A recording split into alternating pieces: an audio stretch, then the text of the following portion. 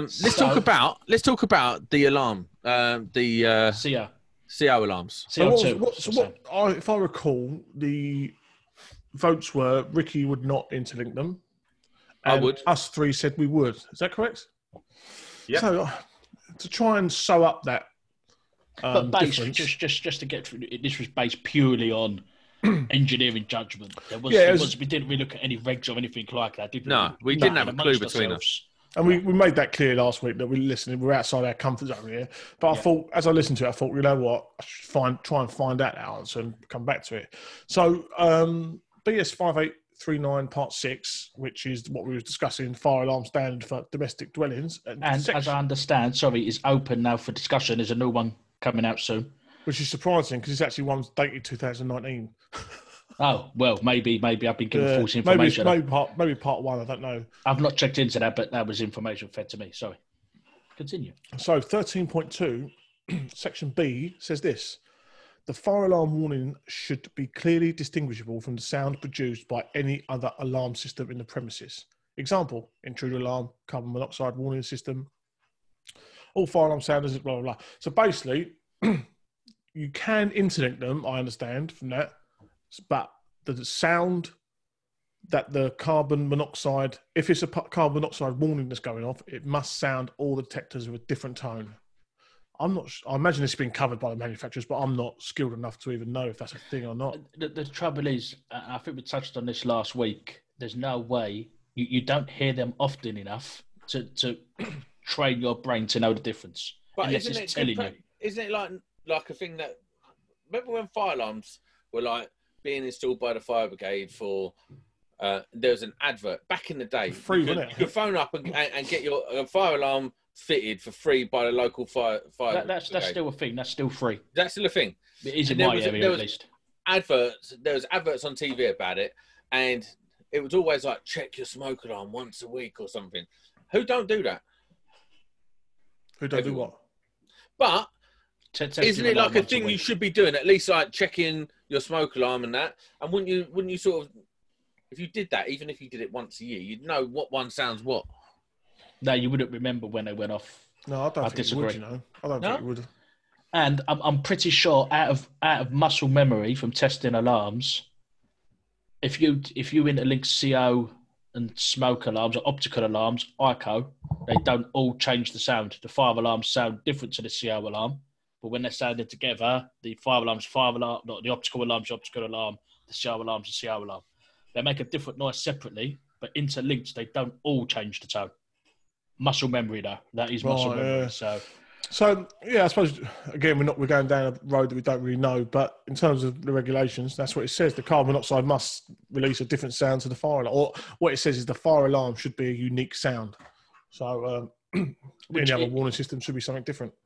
Listen, this is boring. Who wants to hear about my week? No, hold on. But I want a conclusion of this. I want a conclusion. So based on all the information we have now, what are you doing going forward installing, and what do you think you should be doing?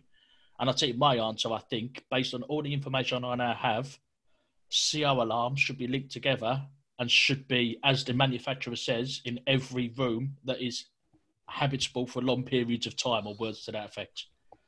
So that covers the CO escaping into a different room. Mark, you said you can have an alarm going off.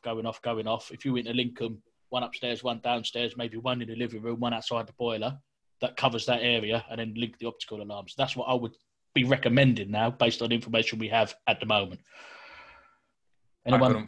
I wouldn't fall out with that. I think that's a sensible solution. Certainly, in rented properties, whether you can persuade people to stick that in homes they're living in is another matter, and that's where some of the combined sensors maybe come in.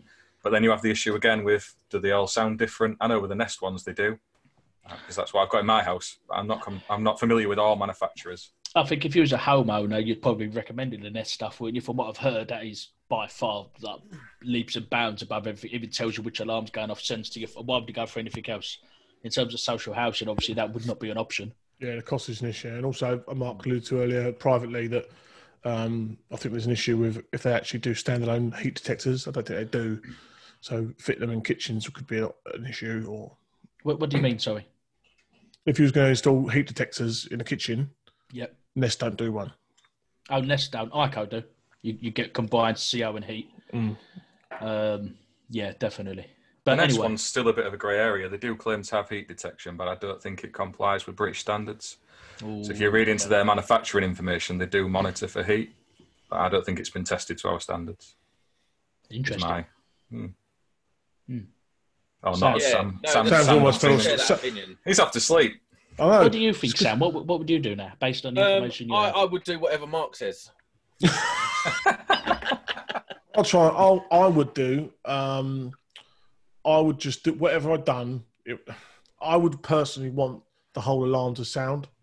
I would feel more comfortable knowing that all the sounders sounded in the event of any warning. So as long as the manufacturer could guarantee that if it was a monoxide detection, it sounded different than the main fire alarm, I would be happy with that. Do you know what I think? If it's a fire, you get out of the house. If there's carbon monoxide or whatever it is leaking out in the house, get out of the house. So I'd link it. Is it actually just not? We're probably overthinking it. I'm going to simplify it and say, should a CO alarm just say CO alarm warning rather than any Get sort the of fuck leaking? Yeah, CO alarm. I just warning, think if an alarm goes off in my house, but it doesn't help people that can't understand English. That's the problem. You could have it in 10 different languages. Listen, I don't know. Solve this problem. If an alarm goes off in your house, get out.